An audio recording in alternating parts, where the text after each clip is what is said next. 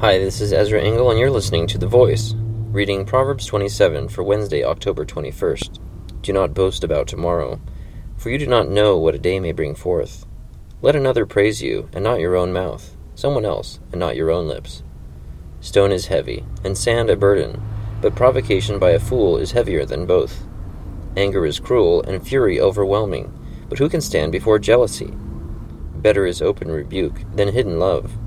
Wounds from a friend can be trusted, but an enemy multiplies kisses. He who is full loathes honey, but to the hungry even what is bitter tastes sweet. Like a bird that strays from its nest is a man who strays from his home. Perfume and incense bring joy to the heart, and the pleasantness of one's friend springs from his earnest counsel. Do not forsake your friend and the friend of your father, and do not go to your brother's house when disaster strikes you. Better a neighbor nearby than a brother far away. Be wise, my son, and bring joy to my heart. Then I can answer anyone who treats me with contempt. The prudent see danger and take refuge, but the simple keep going and suffer for it. Take the garment of one who puts up security for a stranger. Hold it in pledge if he does it for a wayward woman. If a man loudly blesses his neighbor early in the morning, it will be taken as a curse. A quarrelsome wife is like a constant dripping on a rainy day.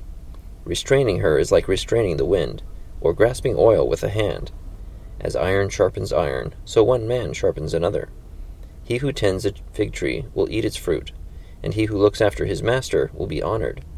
As water reflects a face, so a man's heart reflects the man. Death and destruction are never satisfied, and neither are the eyes of man. The crucible for silver, and the furnace for gold, but man is tested by the praise he receives. Though you grind a fool in a mortar, grinding him like grain with a pestle, you will not remove his folly from him. Be sure you know the condition of your flocks. Give careful attention to your herds, for riches do not endure forever, and a crown is not secure for all generations. When the hay is removed and new growth appears, and the grass from the hills is gathered in, the lambs will provide you with clothing, and the goats with the price of a field. You will have plenty of goat's milk to feed you and your family, and to nourish your servant girls.